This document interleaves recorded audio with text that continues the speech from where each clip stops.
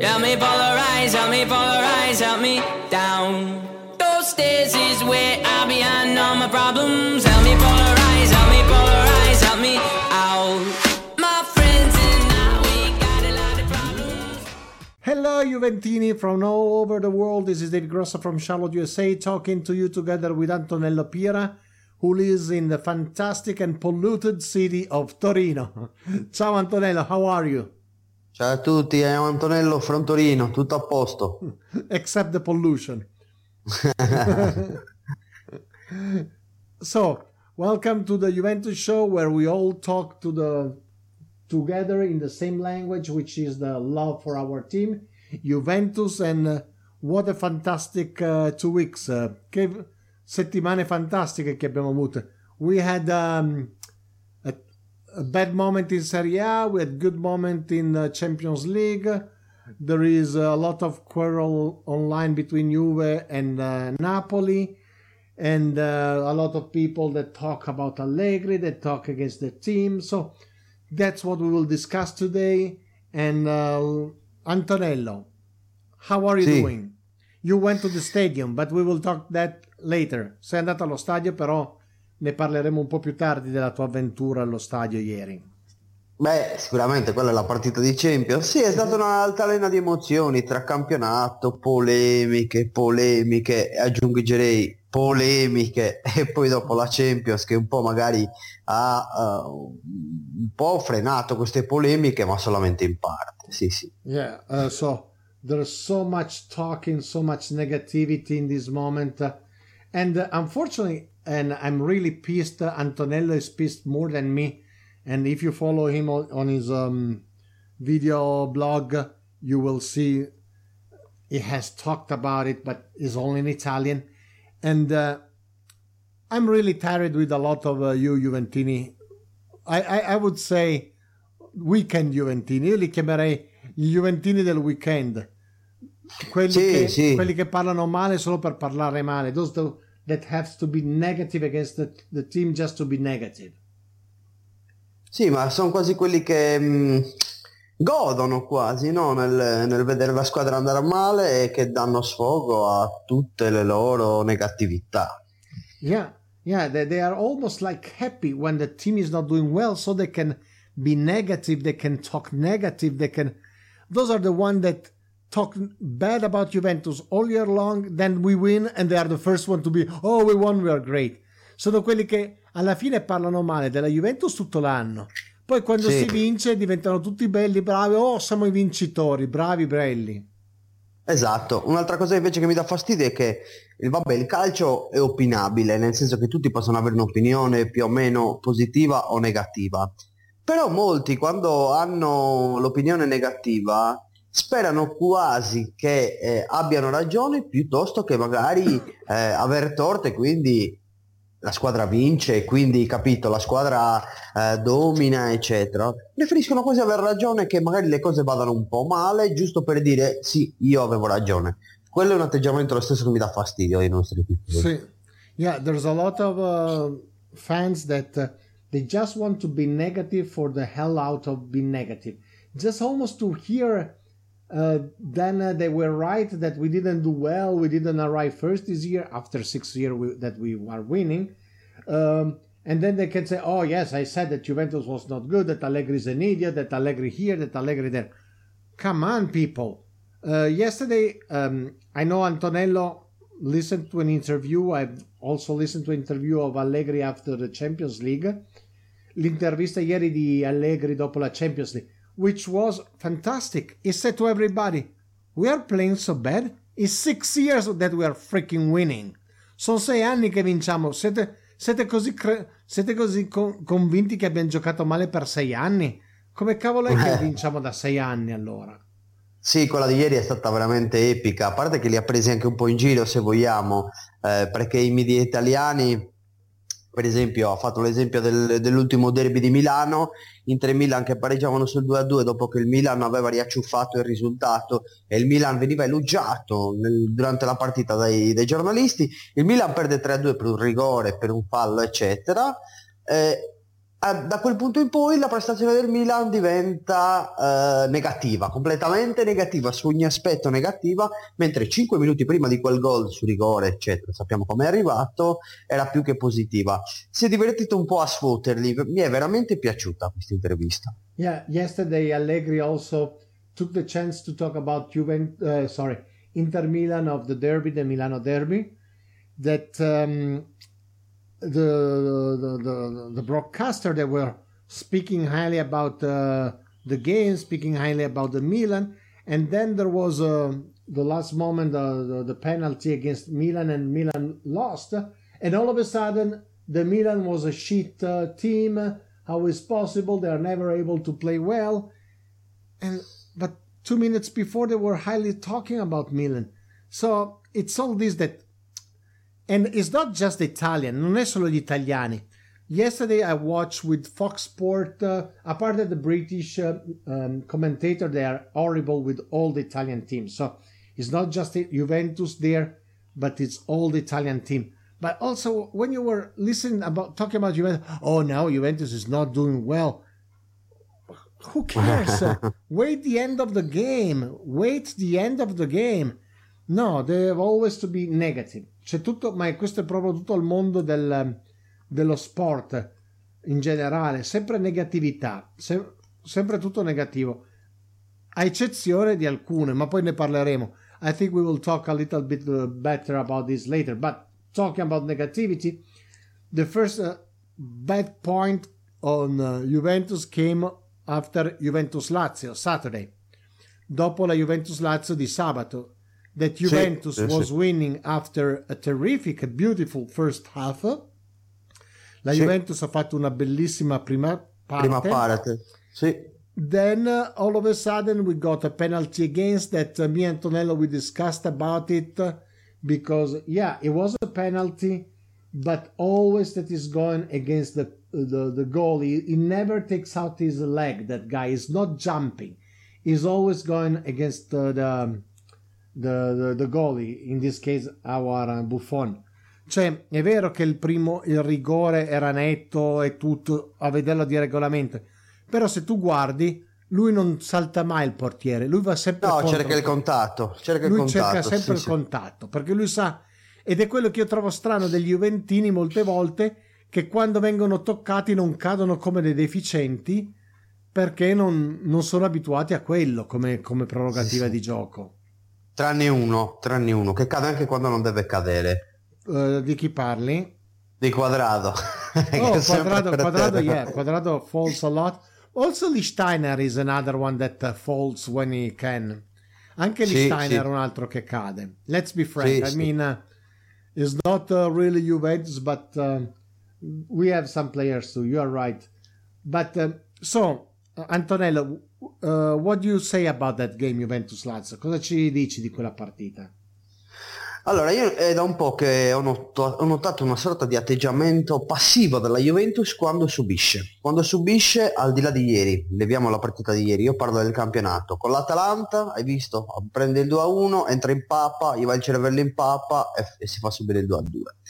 Con la Lazio ha avuto quei 10 minuti di follia in cui ha subito il gol per un errore di posizionamento della difesa, poi quel rigore là che c'era, sono stati bravi loro a concretizzarle. Le uniche due azioni che hanno fatto erano quelle, poi noi abbiamo tentato di riprendere la partita in mano, però in maniera un po' troppo confusionaria e facendoci prendere un po' dall'ansia. Dovremmo essere un po' più calmi, come dice appunto Allegri, perché Allegri non è stato ascoltato in quei frangenti là, per cui colpe ne ha fino a un certo punto. Là le colpe vanno date anche ai giocatori che molto spesso si fanno prendere dal panico nonostante tutta l'esperienza che hanno, per cui quando subiamo gol a volte entriamo in parecchia difficoltà, ecco, siamo poco lucidi. So Antonello says something that's clever and correct, that Juventus this year has something still that has to work on, and it's not just Allegri, because Allegri always try to push them and always said at the end of the game, if you read what it says, he always said, we lack of concentration when we are losing. Yeah, Juventus get under, and then it looks like they're unable to react in the proper way. They start to throw balls, long balls in areas where there's nobody, lanciano palle lunghe dove non c'è nessuno. Ma poi da chi? Le palle lunghe da chi? Cioè, fosse stato Pjanic che dici ha un piede veramente d'oro e la mette dove vuole lui. Da Chiellini e da Barzagli, che non è il loro ruolo. Sì, Chiellini e Barzagli, because we have lost the guy. The only thing we have lost selling Bonucci is his ability to throw long balls, precise. Quello che noi abbiamo perso perdendo Bonucci, la cosa principale, è quello che Bonucci sapeva appunto lanciare i palloni precisi lunghi. Non sempre, però un 80% sì, 80% he was quite good in that. And I think that's where we lost Bonucci, but you know, it could be somebody else, but it cannot be Chiellini. That Chiellini also yesterday, I'm sorry, Chiellini is not young. Why is going in the attacking and action and then he leaves the defense completely open? Chiellini anche deve perdere l'abitudine di andare avanti per poi lasciare la squadra completamente libera dietro, e poi vediamo che ogni tanto ci prendono in contropiede e lui non ha più la velocità di una volta. Sì, io apprezzo di Chiellini il fatto che quando è andato all'arrembaggio, io dico sempre all'arrembaggio in stile proprio pirata, quando scendeva in arrembaggio all'attacco, perché secondo me vedeva un atteggiamento passivo dei centrocampisti e degli attaccanti, ed apprezzare questa sua voglia di voler ribaltare il risultato a tutti i costi, però deve evitare perché non ha le qualità. Sì, c'è sempre una specie di barzelletta, no? Mazzone che vede un suo giocatore, non mi ricordo il nome, vede un suo giocatore della difesa che andava all'attacco, no? Gli urlava au au au, sì, ma quanti gol hai segnato in tutta la tua vita? 3. E allora dove cavolo stai andando? È più o meno lo stesso discorso che deve valere per Chiellini quando va all'arrembaggio. Yeah, Chiellini is a great guy, probably try to go forward to try to, when he sees that the team is not he sees that the middle field, the attackers are not doing well their job, so probably he's going there like to move them, to try to mentally and physically move them. Unfortunately Chiellini is not anymore young, so he cannot come back. He's not so precise, non è così preciso, so he can lose the ball easily, so it becomes a tragedy. And Antonello was telling us a joke that there is in Italy about Mazzone. Mazzone is an old coach that is talking to one of his defenders and say, hey, where are you going? How many, because the defender was going forward. Where are you going? How many goals have you scored this year? 3. So go back. You know, I mean, you are a defender. We don't need you to take the ball up forward, there's other players. Ma con Juve Lazio specialmente è vero che Bernardeschi si è preso un gol e poi Dybala ha sbagliato il penalty. Io continuo a dire che secondo me Dybala l'abbiamo cullato troppo e questo è il risultato. Dybala lost another penalty. Ci sono momenti in cui la stampa italiana è molto brava a elogiare e mandare un giocatore al settimo cielo, però ci mette anche altrettanto poco a ributtarlo giù, e lui secondo me un po' si fa trascinare da questa altalena di opinioni. Sì, 1 perché è giovane e 2 perché gli fa piacere. Esatto. Yeah, Dybala has to be a little bit more concrete, not to listen too much of what they tell him and demonstrate what he is, not just letting the other say. Because again, Allegri, he said when he missed the penalty against Lazio, Allegri said, "Oh, wasn't he the one that was like the Barcellona, like Messi?" Infatti Allegri ha detto, ma non era quello che dicevate tutti che era come Messi? Esatto. Che poi ha smancato al secondo rigore, tutti ne hanno parlato male, come se fosse un giocatore incapace. Uno scarpone, sì. Prima era il dio, dopodiché uno scarpone. Ricordiamoci che ci sono giocatori ad altissimo livello che si sono mangiati dei fior di di rigori. Ricordiamoci Trezeguet ai mondiali contro l'Italia. Trezeguet, great player against Italy at the final, he missed a penalty kick. So come on guys, penalty kick are easy to put in but are also easy to get out. Non è sempre facile mettere dentro fuori i penalties. Sì, no, dalla poltrona sono buoni tutti a fare gol, come dico io. Poi là è tutta un'altra minestra. I rigori, come diceva qualcuno, li sbaglia chi li tira, per cui... Esatto. Penalty kick are only who kicks them is going to make an error. Only who kicks them. Anyway, Antonello, that takes us, maybe Juventus also underplayed the game against Lazio. Forse la Juventus ha anche giocato meno bene contro la Lazio per risparmiarsi per la Champions, because Juventus wanted to win this game again in Champions. Beh, sicuramente il fatto di avere questo impegno qua, che era fondamentale vincere contro lo Sporting, potrà avere anche influito sulla prestazione di per sé. Yeah, so it could be that the Sporting Lisbona game in Champions League could have mentally blocked Juventus, even though Lazio played an excellent game, anche se la Lazio poi ha giocato un'ottima partita, non dimentichiamoci. Ottima, io direi che è stato bravo Inzaghi ad approfittare della nostra confusione mentale, ci ha imbrigliato ancora di più. E poi Inzaghi è stato veramente bravo a mettere su quella squadra là che ha creato due occasioni e ha concretizzato. Bravi loro, sono stati cinici, dei cecchini, diciamo. Sì, quello che era la Juventus una volta. Esatto, quello in cui deve migliorare. Adesso creiamo tanto, molto spesso e raccogliamo poco. Sì, questo è il momento. Juventus has to become more like Lazio, where Lazio made two big action and they scored twice. As we create a lot and we score less, so Juventus has to improve a little bit there. And that takes us to Champions League, Juventus against the Sporting. We started softly, abbiamo iniziato la partita non all'arrembaggio normalmente, and we got punished by a rebound. E siamo stati puniti da una palla respinta da Buffon, per cui un gol di fortuna da parte dello Sporting, a lucky goal by Sporting. Cacchio se lucky goal, ma lucky, anche perché non hanno creato altre occasioni.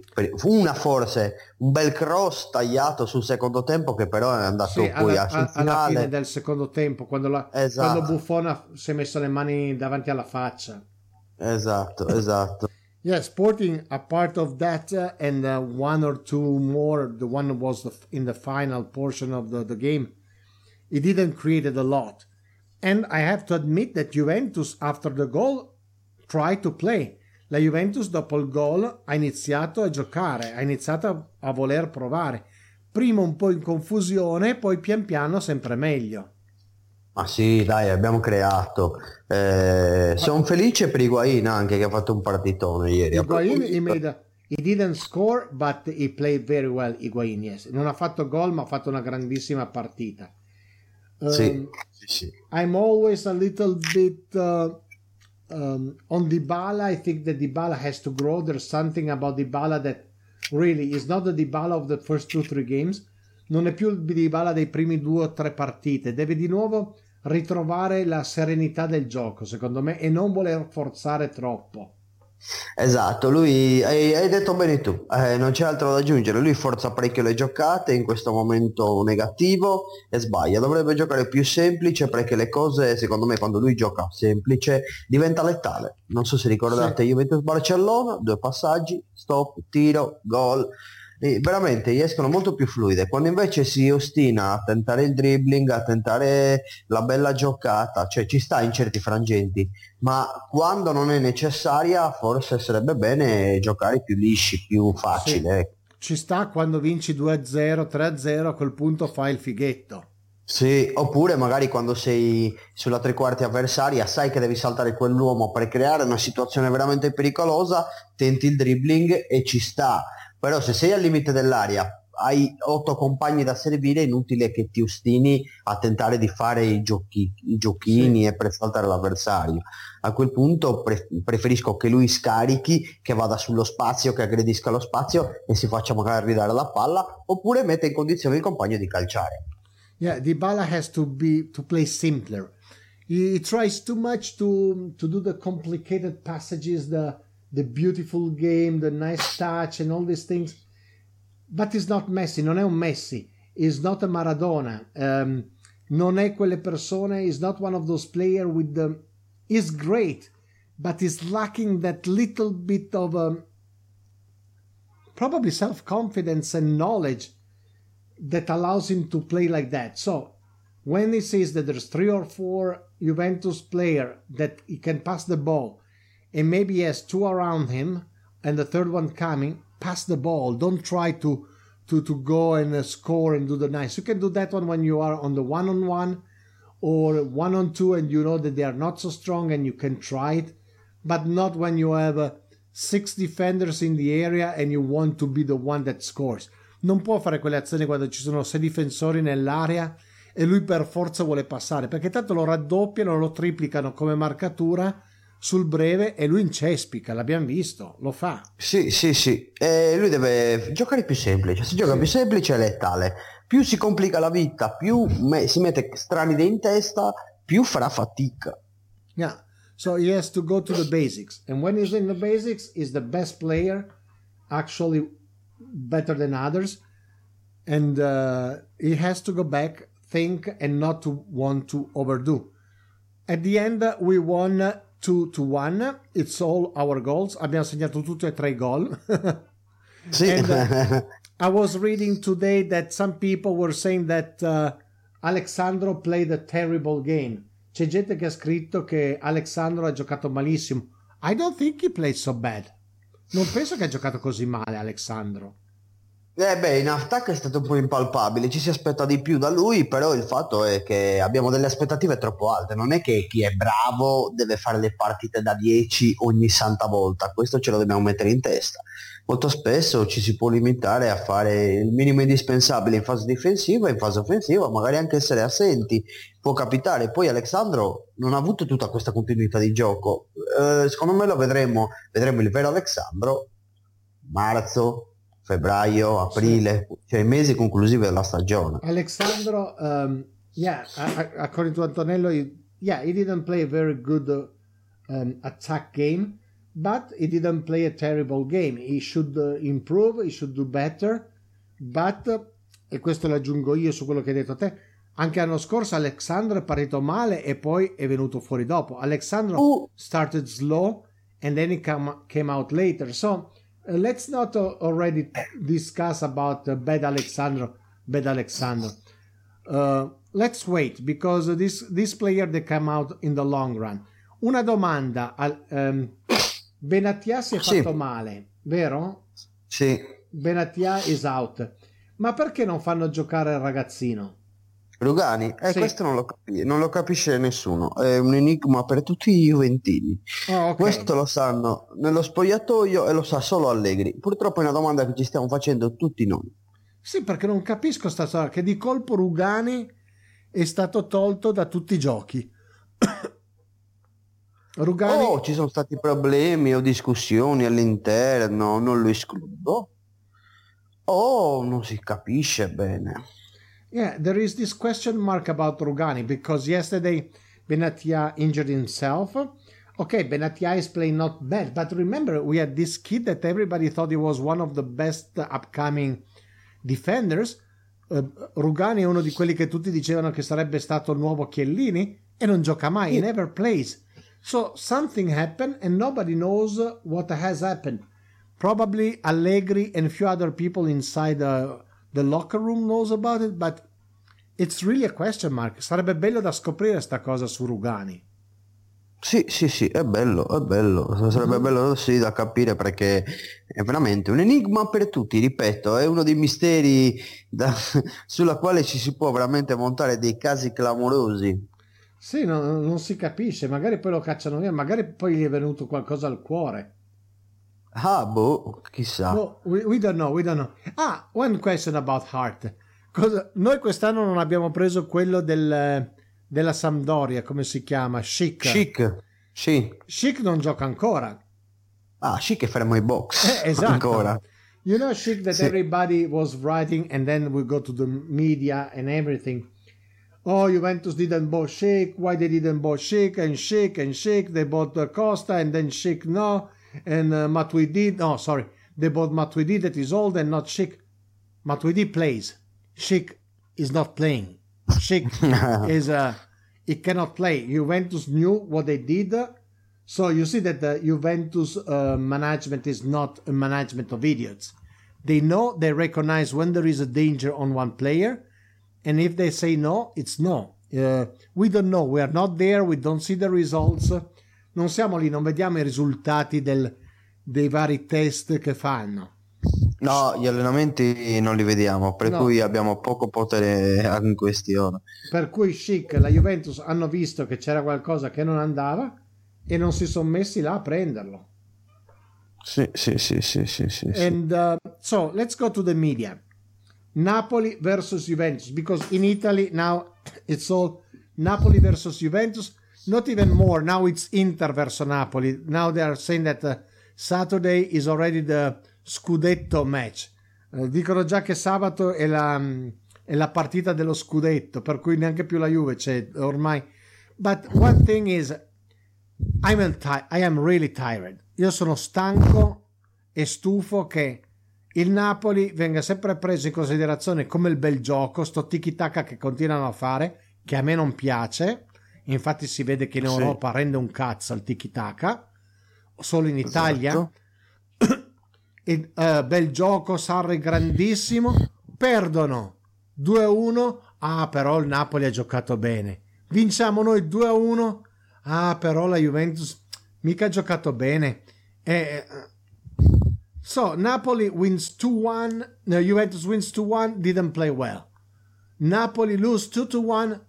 Yes, but they play very well. After the second goal, they they control the game. What they control? There is to take 4 goals, not 2.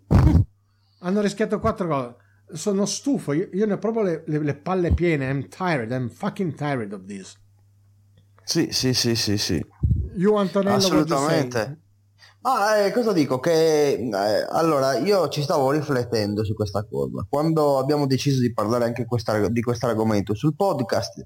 Io e te, io ho pensato ad una cosa: qual è la base di ogni storia e di cioè dello storytelling giornalistico? Che ci deve essere uno buono e uno cattivo, e quello buono bisogna tentare di pomparlo per fare in modo che alla fine poi arrivi ad una vittoria finale e ci sia il solito lieto fine. Il buono in questo caso, in quest'anno, ovviamente è il Napoli. Il cattivo è la Juve, anche dall'anno scorso ovviamente. Il cattivo è la Juventus, il cattivo che vince sempre, e il buono non ha una sorta di rivalsa. Però qua si sta sbagliando un po' tutto, si sta perdendo anche l'oggettività del discorso, perché il Napoli col Manchester City ha fatto 20 minuti discreti, per il resto della partita è stato annientato. Perché il Manchester City ha una rosa con una qualità superiore, c'è poco da fare. Poi a livello di intensità, quando sono calati, è venuto un po' alla lunga il Napoli, che poi è stato subito diciamo messo sotto controllo. La Juve, a differenza del Napoli, è una squadra che ha maggiore esperienza, Allegri è molto intelligente. C'è un video, ragazzi, che vorrei far vedere a tutti gli anti-allegriani, dove c'è Allegri che manda in campo Douglas Costa al posto di Sturaro e indica a Mandzukic di andare in mezzo, avanti, a fare la punta. Quell'azione 9 secondi dopo arriva il gol. Quindi la nostra differenza è che noi possiamo permetterci di giocare 90 minuti non come il Napoli, ma di sapere colpire quando dobbiamo colpire. Questa maturità il Napoli non ce l'ha. Esatto, anzi loro rischiano di prenderselo il gol. Yes, checking out the concept of Antonello. Juventus is seen as the bad team because we have won a lot, because we are a winning team, and Napoli represents the underdog, so the one that I have to win, the good ones against the bad ones. So clearly the game is let's show that Napoli is always the best one, always the greatest one, even though Juventus wins, but almost like the underdog has to be the winner no matter what.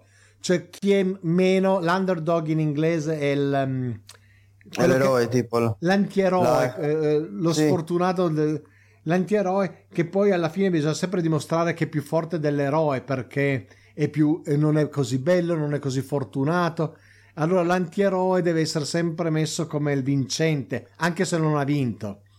Esatto, elogiarne le doti per sminuire invece quello del nemico, ecco. Sì, it's always to show that the anti-hero is better and stronger than the hero, just to bother the hero. I don't know, it's something stupid. I really hate it. Also because against Manchester United, Napoli played well 20 minutes, but Manchester contained the game. And again, Manchester could have won 4-0. Il Manchester potrebbe aver vinto 4-0. Minchia, ha preso una traversa, ha creato un sacco di occasioni. Sì. Direi proprio di sì, ecco. Sì.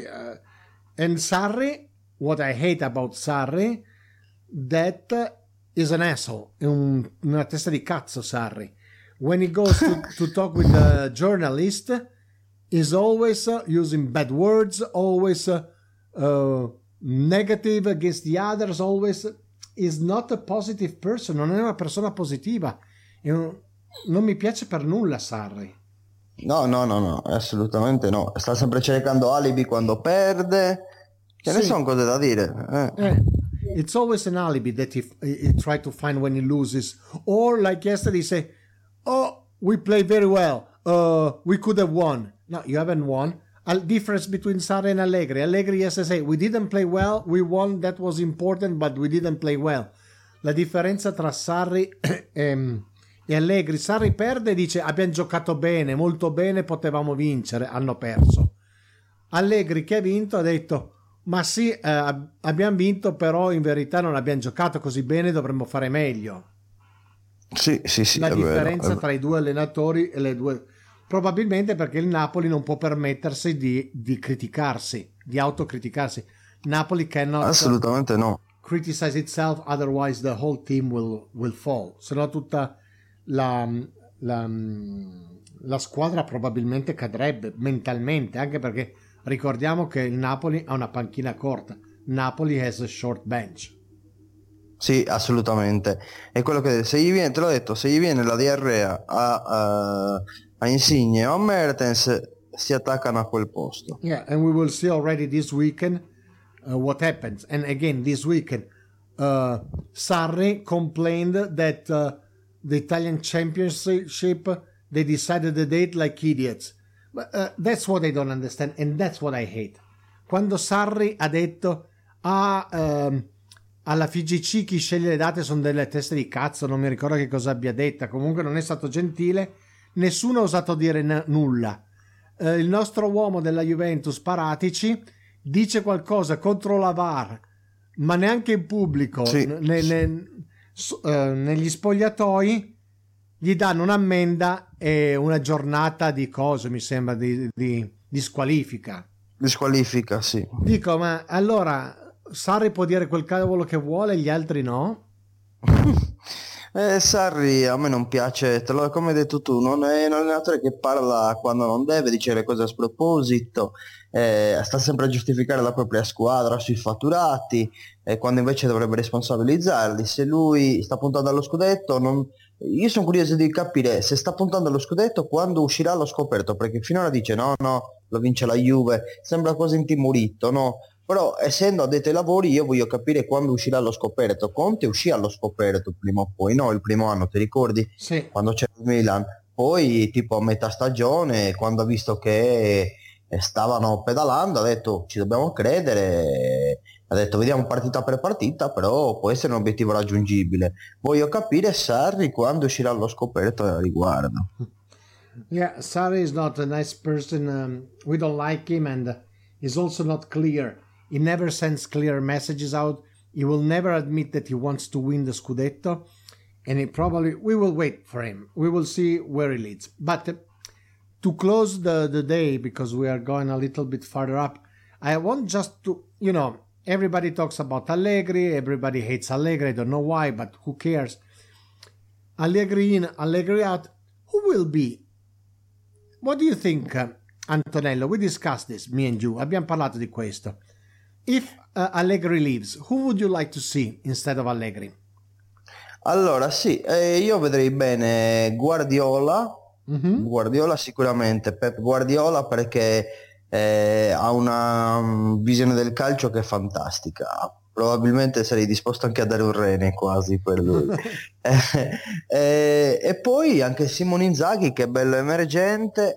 Poi ragazzi, non disdegnerei anche Ancelotti, riflettendoci. Non mi è piaciuto la prima tornata con la Juve, che andò malissimo, se ricordate, però credo che abbia tanti sassolini dalla scarpa da togliere, sì, e di dimostrare sia al Bayern Monaco sia al Chelsea che è un allenatore vincente. Yeah, so Antonello would not mind to see Beppe Guardiola, of course, a great name. He would not mind to see Pippo Inzaghi, the brother. Simone Inzaghi, that is Lazio coach, because he's a new young emerging coach. And also he wouldn't mind to see Ancelotti, because he didn't do well the first time with Juventus, but he has something to demonstrate. Remember, he was fired by Bayern, but I don't think he was fair. Non penso che sia stato gentile come l'hanno lasciato a casa dal Bayern. Per cui no, sì. Poveraccio. Io invece, come ti ho detto, vorrei vedere Zinedine Zidane alla Juve. Anche, sì, vabbè, Zidane, io l'ho dato per scontato perché sapevo che lo dicevi tu. Lo so. Antonello already knew that I would have said Zinedine Zidane because we discussed this before. Yeah, my name, because he said great names, I think that the only other one that I would see is Zinedine Zidane on the Juventus bench. Well, said so, Antonello, would you like to add something more? Vorresti aggiungere qualche cos'altro? Ma no, direi di no, direi che abbiamo snocciolato tanti argomenti, abbiamo tanta carne al fuoco e arrivederci a giovedì prossimo, un saluto e basta, poi salutiamo. Possiamo solo dire una cosa, let's say one thing, that me and Antonello, we are thinking about doing and trying to do something where some of you can intervene online, fare delle trasmissioni dove ci sono chi ci segue che interviene online, perché c'è troppa gente da ricordarsi ogni volta che ci saluta, che ci manda domande. There's too many of you that say hello, that ask questions. So every time we forgot, also because we don't have too much time and we have a lot of things to talk about. So if anybody wants to participate and get in touch with us, we will get on Skype and we will have him online together with us. Per cui se qui ci segue e volesse partecipare, ci contatti, andiamo su Skype e poi partecipa con noi. Cosa ne dici? Ma sì, oppure si potrebbe anche per un domani, io dico, quando iniziamo un po' magari a crescere a livello numerico, si può pensare a una sorta di passaggio da SoundCloud ad un dispositivo che YouTube con gli Hangouts che funzionano piuttosto bene, si possono fare delle chat a 3 a 4 argomentando bene il tutto, e ovviamente ci sarà una persona che farà da moderatore di tutto, chiamerà in causa chi deve intervenire e potrà uscire veramente una cosa carina, perché poi la trasmissione rimarrebbe là. Una volta conclusa, chiunque, anche magari non avendo la fortuna di poterci ascoltare in diretta, dice vabbè, l'ascolto più tardi, ha la fortuna di poter guardarlo direttamente là, ecco. Yeah, so the idea in the future could be that, or could be the one to have Hangouts, to use Hangouts, so to have a live streaming, to have a video streaming. We will see. Anyway, we're working on it. It's not immediate because me and Antonello, we have to sort out some technical issues and some other little things, but that's the future. Tell us what you want. Start to come here and we will be there. So that's the end for today. We have talked a lot of things. We have gone a little bit over our time. Sorry, guys. I hope you don't get too bored, but you can follow us on Twitter at JuvePodShow, or on Facebook group, the Juve Show Facebook group, or write us at fans@juveshow.com. This is David from Charlotte and Antonello. Da Torino, ciao a tutti ragazzi, un bacione. Bye bye to everybody. Thank you so much for listening to us and following.